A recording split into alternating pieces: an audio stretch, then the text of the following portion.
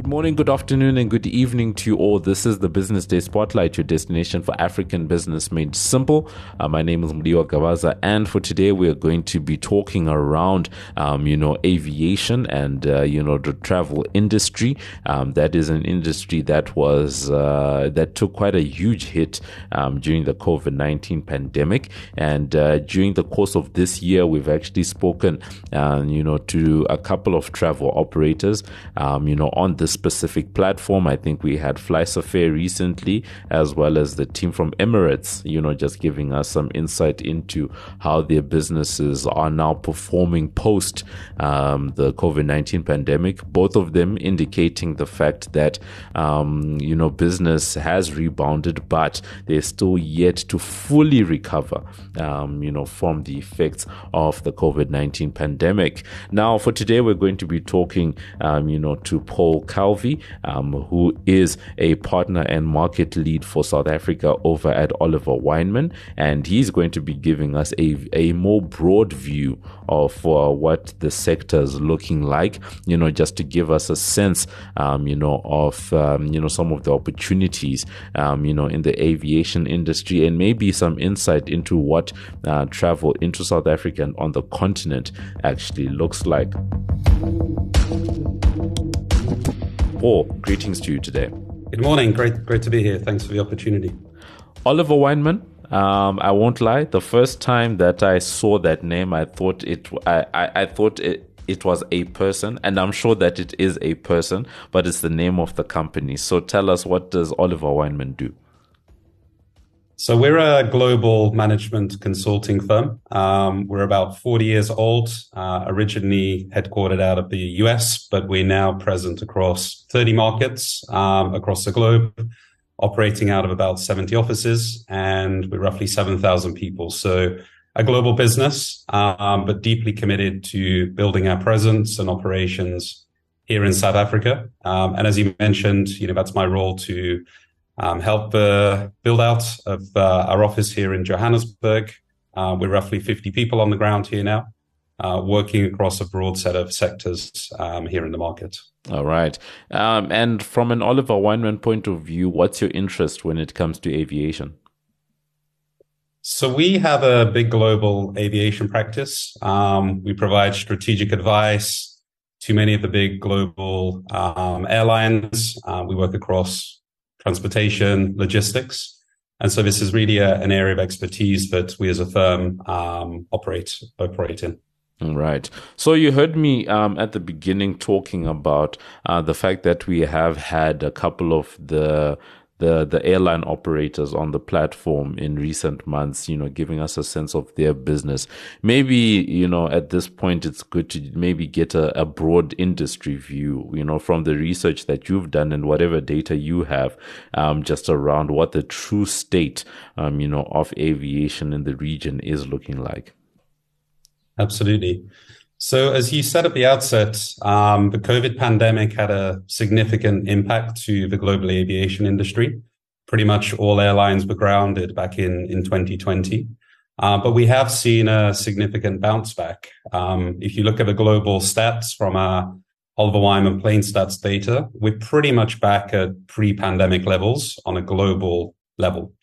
Now, if you contrast that to the South African market, it's actually very different. We've not seen the same level of recovery as we've seen on a global level. So at the end of 2022, we were only at about 70% of seat capacity compared to where we were at 2019. So there's a lot less flights taking off. There's a lot less people traveling. But also the aviation industry in South Africa looks very different to what it did pre-pandemic. You'll have seen that quite a number of airlines have disappeared from the radar. So the likes of Mango, Kulula, Comair have all disappeared in recent years. We've had Lyft as a new entrant to the market, really targeting that interim between kind of low cost and premium. And then we've got the likes of FlySafari, who are looking to expand and increase their remits, both domestically as well as intra-Africa.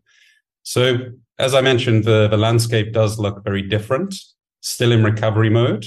And I think a long way to go, particularly in South Africa and Africa, to get back to where it should be. the names that you've brought up have all been what would be considered to be the budget carriers. And when you look at places like Europe, the likes of, I think, Ryanair, have done very well. And in a place like South Africa, that seems to be a huge chunk, of the market. I live close to Lanseria Airport in Johannesburg, and every time that I fly out of Lanseria, I just contrasted, 2023 to pre-pandemic. In 2019, if you went to Lanseria, you'd find Mango, Kulula, and Fly Safair at that airport. There was hardly anything else that was going on at that specific airport. So basically, all the low-cost carriers were, flying out of that airport. Now, it's basically just Fly Safair, that's operating out of that airport, showing us, I guess, the dominance of the low cost, the low cost guys.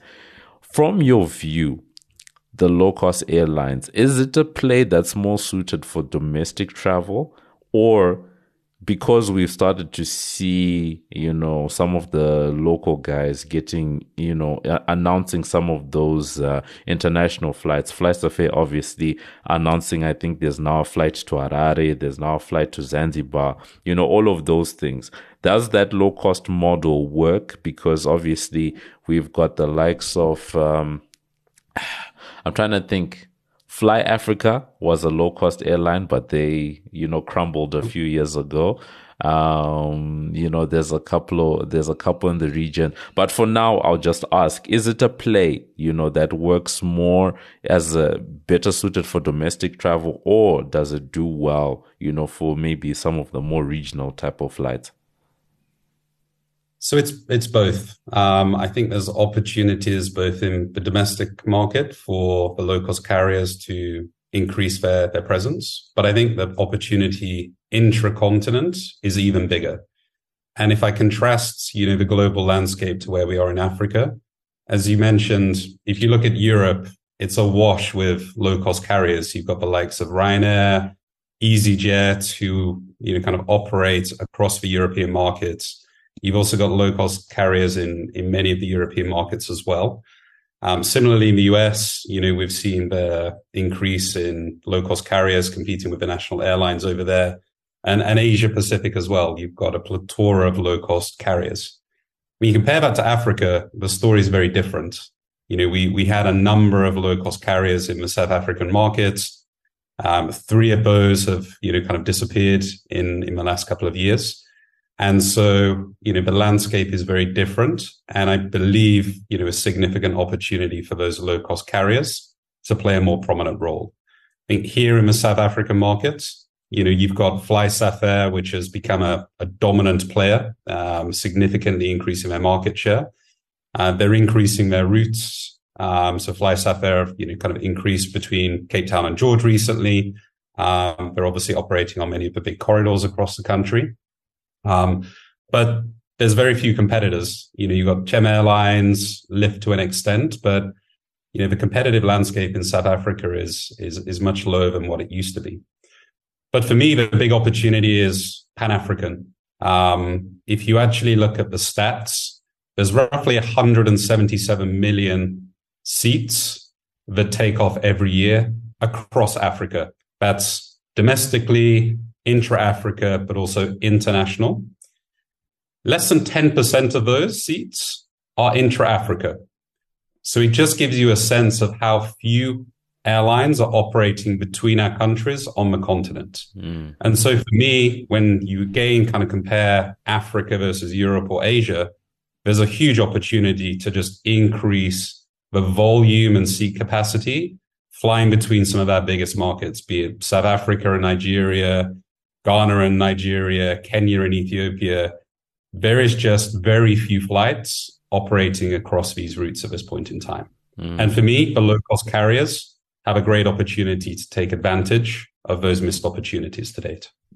No, they certainly do, because when I'm thinking about, I guess, in this particular region, I look at the work that a company like FastJet is doing, right? They seem to, and they've been increasing, the number of their routes, and they literally specialize in this thing.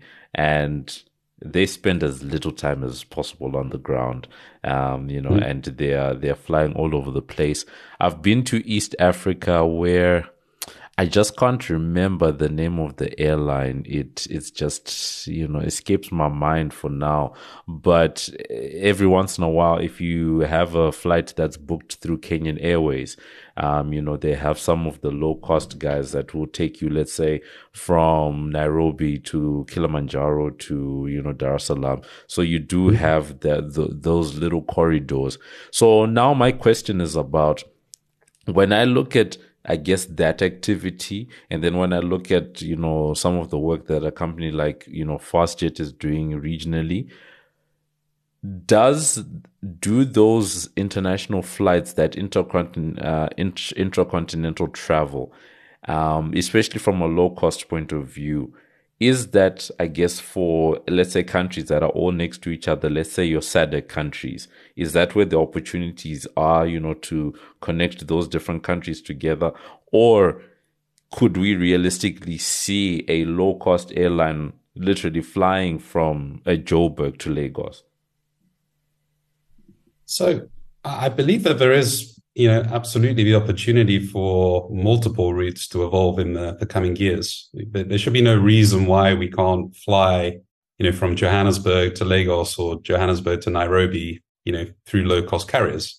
It obviously takes fundamental changes in terms of what we call open skies, the ability to create landings slots at many airports, for governments to reduce the restrictions in terms of airlines that can fly between different nations. But again, taking the lessons from many other regions across the globe, that's absolutely the direction that we should be thinking. And I mean, to put this into contrast, right? I mean, you can fly from South Africa to the Middle East or even to Europe for the same price that it costs to fly from South Africa to Kenya at this point in time. Often you can fly, with Emirates or Qatar Airways to different corners of the globe, much more seamlessly on better aircraft compared to what you're going to pay to fly to some of our, biggest countries on the continent. So, there's a lot of work that needs to be done. I think we need more competition. We need more airlines operating, and we need many of the enablers to be put in place to, lower taxation, reduce regulatory kind of restrictions. And that requires governments to, really come to the fore in terms of opening up their skies across the continent. I'm not an aviation expert, but I've been on a couple of flights in my life, and one of the things that I bemoan, especially in the low cost space, is the fact that domestically we have seen so many of the airlines, particularly your Kululas and Mango, falling out of the market because that has resulted in some huge price pressure. When you look at a route like Joburg, Cape Town, for example, and I'm just wondering, when I see that activity now, I just wonder, as big as the opportunity is there an incentive right now, for guys to actually come and play in the market? Because they probably look at some of these as cautionary tales to say, is this really a space that I want to play in? Or could we be allocating our capital, to another part, of the market? Yeah. So if you think back a few years ago, that route, Cape Town, Johannesburg, was one of the busiest around the globe. I think at one point it was in the top 10 routes in terms of number of flights flown in a day, right? Really? Absolutely. Oh, absolutely. Wow. Yeah. I mean, if you think, back to 2019, there was probably 30, 40 flights a day between Cape Town and Johannesburg. So huge traffic. Clearly, there's been some pullback in terms of travel. So from a business perspective, there's not necessarily the same level of need to hop on a flight backwards and forwards between, Cape Town and Joburg, or George and Cape Town, or George and Johannesburg like they used to be, because people are happy to do meetings virtually. But we're definitely seeing a pickup in tourist traffic in recent years. And I think, that's increasing the demand on many of these routes. And, if I give you a personal perspective, I fly backwards and forwards between Cape Town and Johannesburg quite regularly. Often I can't find a seat on a Monday morning to get to Johannesburg anymore, right? And so I do think that there is still unmet demand. And so I do see, the opportunity for the existing airlines to kind of increase the volume of routes, or potentially for new airlines to actually enter the market here. And then when you add on the opportunity on the continent in terms of opening up some of these more intra-Africa routes, again, I think there is, a viable opportunity for airlines in this space. All right. Yeah, it certainly does sound like, as long as a company comes in and has a solid strategy, then, you possibly do have, a part to play, in the market. But right now, there are a lot of different debates, in the aviation space. And I was keen to, to get your thoughts on some of the things that may, possibly help to entice, more flying. People worry, these days about, I guess, the size of seats, room, how much room you have around you, leg room. Some people are concerned about, waiting times at airports. Others worry about, how much luggage they can take onto a flight and all that. Where can innovation happen for someone who decides, okay, cool, I'm listening to what Paul says, and, perhaps I want to get into the market, but, how do I actually get more people to actually come, and say, they want to fly with me?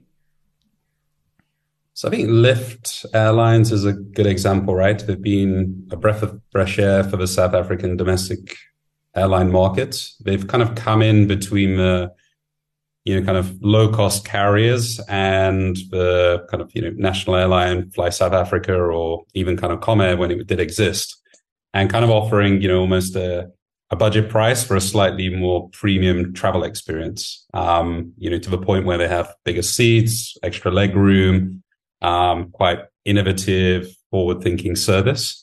And again, I think they've had a huge focus on thinking about the client desires around travel, right? Making things easier, making things simpler. Clearly, being on time for all airlines is a must in terms of their success. And so I think, that innovative way of looking at what the client or customer is demanding in terms of their travels is important, right? Making things easier, making things simpler is really what customers are demanding from airlines. From the research that you've done, right, what pushes something like that? Is it a consumer demand thing, or is that something that's incumbent on an airline to say this is a way that we want to stand out in the market? I think ultimately it's down to the airline, and they need to be kind of engaging with the consumers around, what they're looking for in terms of an airline. You can't operate in a black box, so to speak. So, that kind of customer engagement is critical.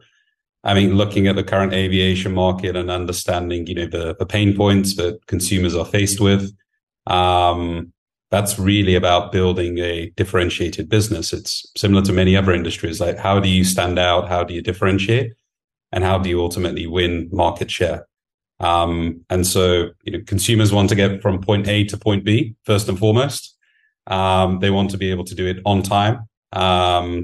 And then I think thirdly is, what is that experience that's going to pull them from one airline to the next? And again, I think, there's simplicity, ease of cost structures, free baggage, more premium seating. These are the kind of differentiators that can pull customers from one airline to the next. And when it comes to where we began today's discussion, I guess that encouragement of the intercontinental, type of travel, right? traditionally, on the African continent, there've been a couple of, big hubs when it comes to travel. I think Johannesburg, South Africa has always been a big one. Cape Town, Nairobi, I think Cairo, and perhaps Abuja/Lagos, right? Mhm. Um, from whatever projections you are able to what you call this, whatever projections you're able to make, do those hubs remain the same?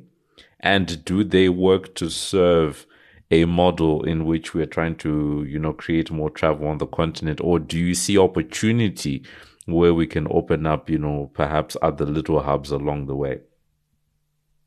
So I believe that the hubs will remain, a key landing point for the African continent. If you look at what Ethiopian Airlines and Kenyan Airlines have done in recent years, they offer routes from Europe, Asia, kind of connecting through Nairobi or Addis Ababa, and use that as a kind of hub and spoke network into the African continent. It's exactly what you see with the Middle Eastern airlines, be it Qatar or Etihad in Abu Dhabi, Emirates in Dubai, and I think that's really the kind of direction that we'll see. I think where South Africa is kind of losing out is that we used to have many airlines and kind of routes from all across the globe coming direct into Johannesburg. With South African Airways cutting back many of their international routes, Johannesburg has become less of a hub for intra-Africa travel in recent years.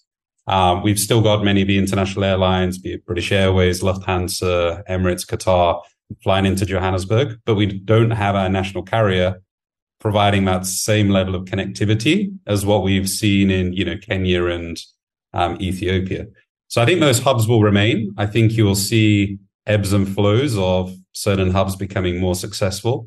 And that's again going to be driven by, the quality of aircraft, the punctuality of, travel. Cost is going to be a key driver. And that's really what's going to kind of create, I guess, the success of these hubs going forwards. Mm-hmm. And then equally, it's how easy it is to connect from those hubs. And it comes back to the conversation we've been having today, which is we need to open up more routes, be it from South Africa, be it from Kenya, be it from Nigeria, that allows people to come into those, kind of landing points, but then be able to seamlessly connect to many other countries across the continent. At this point in time, it's very difficult to be able to do that. Yeah, true. And how much does some of the macroeconomic issues impact what everything that we are talking about right now? Because it's nice for us to identify that there's an opportunity. It's nice for us to talk about the different hubs. It's nice for us, to talk about the different ways in which, the low cost or regional carriers could do their thing. But it's quite another if the consumer themselves, whether you give them a lot more legroom or not, if they simply do not have the money in their pocket, to be able to afford some of those tickets. I guess, it's sort of circling back to why low cost is probably, a good opportunity right now. So, just some of the macroeconomic considerations. Is it interest rates? Is it currencies? Because all of that, feeds into how airlines, think around their strategies as well. So it's a very good point, and I think the macro context absolutely plays a role in the aviation industry. You're seeing markets that are growing, significantly in terms of their GDP, and kind of the growth in those markets allows more investment into many industries, including aviation. And you've got markets, particularly in East Africa, that are growing substantially higher than many other markets across the continent, including here in South Africa. And so I do think that that's going to play a role, particularly in terms of investment and, profitability of many nations' aviation landscape. I think the other dimension to this, as you say, is from a consumer standpoint. Cost of living is tough in, many parts of the globe, particularly here in the South African market. And, that extra capacity to be able to spend on travels, either domestically or even internationally, it's typically the first thing that gets cut when the cost of living increases around you. So that's going to play a part. But as you said, I think it does play into the hands of the low cost carriers, because ultimately, if you are able to travel overseas or, in the domestic market, you're most likely to look for the cheapest ticket rather than the most kind of premium opportunity to travel. So I think, increasing the volume and capacity in the low cost market is really what's going to drive a lot of the growth. All right. And I think tied to the macro picture, right? Because obviously all of that stuff does feed into people's actual ability to fly, is the policy environment as well. Because if you, using the examples that you gave just now of the Middle Eastern countries, they've done quite a bit, to relax certain, visa requirements. If you're flying in to one of their hubs, you are able to perhaps go into, if you have a long layover, you're perhaps able to, get into the city for a couple of hours before you come back to the airport. All of that stuff. I've actually been stuck at London Heathrow for, about 12 hours and I couldn't get out, for example. But I've been to, other hubs where you can make that trek into, into the city. And now you find yourself spending your money in that particular country and the like. And I guess stuff like that,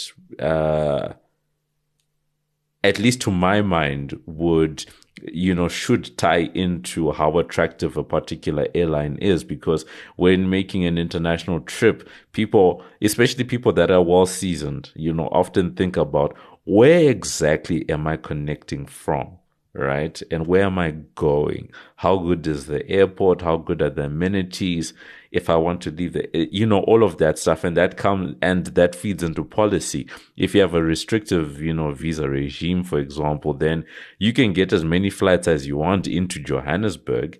But if someone feels stuck at OR Tambo Airport for 16 hours and they can't get out and, just explore what Sandton has to offer, whatever it is, then perhaps there's, some lost opportunities on that front, yeah. So just your thoughts on that one before we end off. I think it's a great point. And, the examples of the Middle East is exactly the kind of model that, created the appeal to actually fly through many of these destinations, because, people will fly into Dubai, you potentially spend a day kind of looking around the city, kind of enjoying everything that Dubai has to offer, and then kind of connect through to their next destination. So we need to be able to create that enabling environment that people actually want to stop over. If they're connecting through Africa, it clearly has many benefits for that country. People come in, they spend at restaurants, buy souvenirs, visit kind of attractions. And we really want to encourage that. And we also want to make it easier for people to experience our continent. So I think the policy, not only in terms of enabling more flights between jurisdictions, but also on the immigration side to allow it easier for travelers to actually connect or even, kind of stop over in countries, is definitely going to be key. And, I just kind of, land this kind of final point. I mean, intra-Africa travel is going to have significant impact on economic growth. If you think about the aviation industry, it employs a huge number of people, from pilots to air stewards to mechanics to maintenance, etc. It facilitates trade, the ability to move goods and services from one market to the next. It enables tourism, as we've spoken about a lot today. Tourism is key, and that creates wealth generation in each market, and it supports, sustainable development. So, the benefits of getting this right to open up our skies and get people moving more is going to really kind of impact, many countries across the continent, and that can only be good for end consumer, but, the populations in those markets as well. No, most certainly. And I do agree with you, on that point of view. And I know that the economics of road travel are, somewhat different, from the aviation industry. But, if road travel, the buses and the trucks, or anything to go by, right? Then there is huge movement that is already going on. And if you can help to bring down the cost of air travel, that's going to probably do a lot more, to encourage, that intracontinental travel that you're talking about. And it's probably a huge, opportunity, like what you said. I'm waiting for the day. I'm hoping for the day. I'm praying for the day where air travel on the African continent becomes on a relative scale. It becomes like what we see in many parts of Europe, where your air travel is actually cheaper than rail, because in places like Europe, rail, in certain instances, rail is actually more expensive than air travel. I'm waiting for that day where someone says, you know what? Let me just get on the plane, right? Because that's what, that's the option that's there. And it would really be great, on that end. Before we let you go, Paul, anything else that we've missed in today's discussion? I think we're good. I just leave one final point. I mean, I grew up in the UK and, in my kind of earlier years, loved traveling around Europe, and, I could go to London Heathrow or any of the London airports and pretty much fly to hundreds of destinations, right? Both in terms of premium travel, but significantly on the low-cost carriers. I long for the day when we can have that same optionality here in South Africa, that, you can go to Cape Town Airport or OR Tambo, and you just have a plethora of options of where you can travel internationally, but also, across 10, 20, 30 countries in Africa. I believe it's possible. It's going to take some change from governments to make skies more open. It's going to, require more competition and the ability to bring down prices. But wouldn't it be amazing if, we could hop on a flight to, Nairobi several times a day, or be able to fly from Cape Town to Rwanda for a weekend? That's really the opportunity that, we all believe in and hope to come. No, most certainly, and we hope, that day comes sooner rather than later. So that's where we end off, today's discussion. It has really been a great one, just exploring, the world of aviation, in Africa, not only, in the South African market, but, getting some insight into, what's going on, on the African continent. We spent quite a bit of time talking about, the opportunity that exists, in the budget sector, and we've seen, how much success there has been for that particular sector in places like the US, in Europe, Southeast Asia, and the like, to actually bring down the cost of travel. And well articulated to say that, if you do that, you encourage more travel, you encourage more trade, and all of that is going to help to, increase, the respective GDPs, of countries, on the African continent. If you can make the movements of goods and services easier, then you encourage, the movement of money as well. And then also, quite interesting to hear some of the stats, around, I think that 170 million, number that you gave at the beginning, that was quite eye-opening, and to say that only 10% of that, I believe, you said is originating, was happening, on the African continent. Did I get that correctly? Yeah, so it's just about 10% of 170 million, which is intra-Africa travel. Intra-Africa. And if you compare that, roughly 15 million of 170 million is domestic South Africa. So it's almost the same size, the South Africa domestic airline market versus the whole of the intra-Africa travel market. That is crazy. See, this is why we talk to people like Paul, to give us these very eye-opening figures, and to help us to understand, the state of the market. And then lastly, just also talking about how some of these, some of those airlines in the low-cost segment could help, connecting countries that are next to each other, but also at the same time, to connect countries that are a little bit further apart. Think of Johannesburg to Lagos, Johannesburg to Nairobi, if you increase competition, on some of those routes. So that's where we end off. It has been a great one. We're talking to Paul Calvey, who is a partner and market lead for South Africa over at Oliver Wyman. They are a consulting company and, huge expertise when it comes to the area of aviation. Paul, thank you so much for being with us today. Thank you, and have a great day, everyone.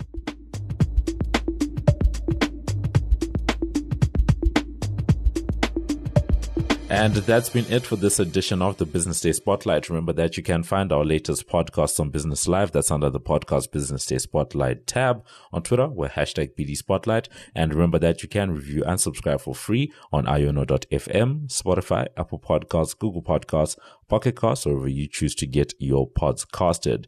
Thank you to our amazing team. I've been Mudiwa Gavaza of the Business Day and Financial Mail. And this has been another edition of the Business Day Spotlight, which is a multimedia live production.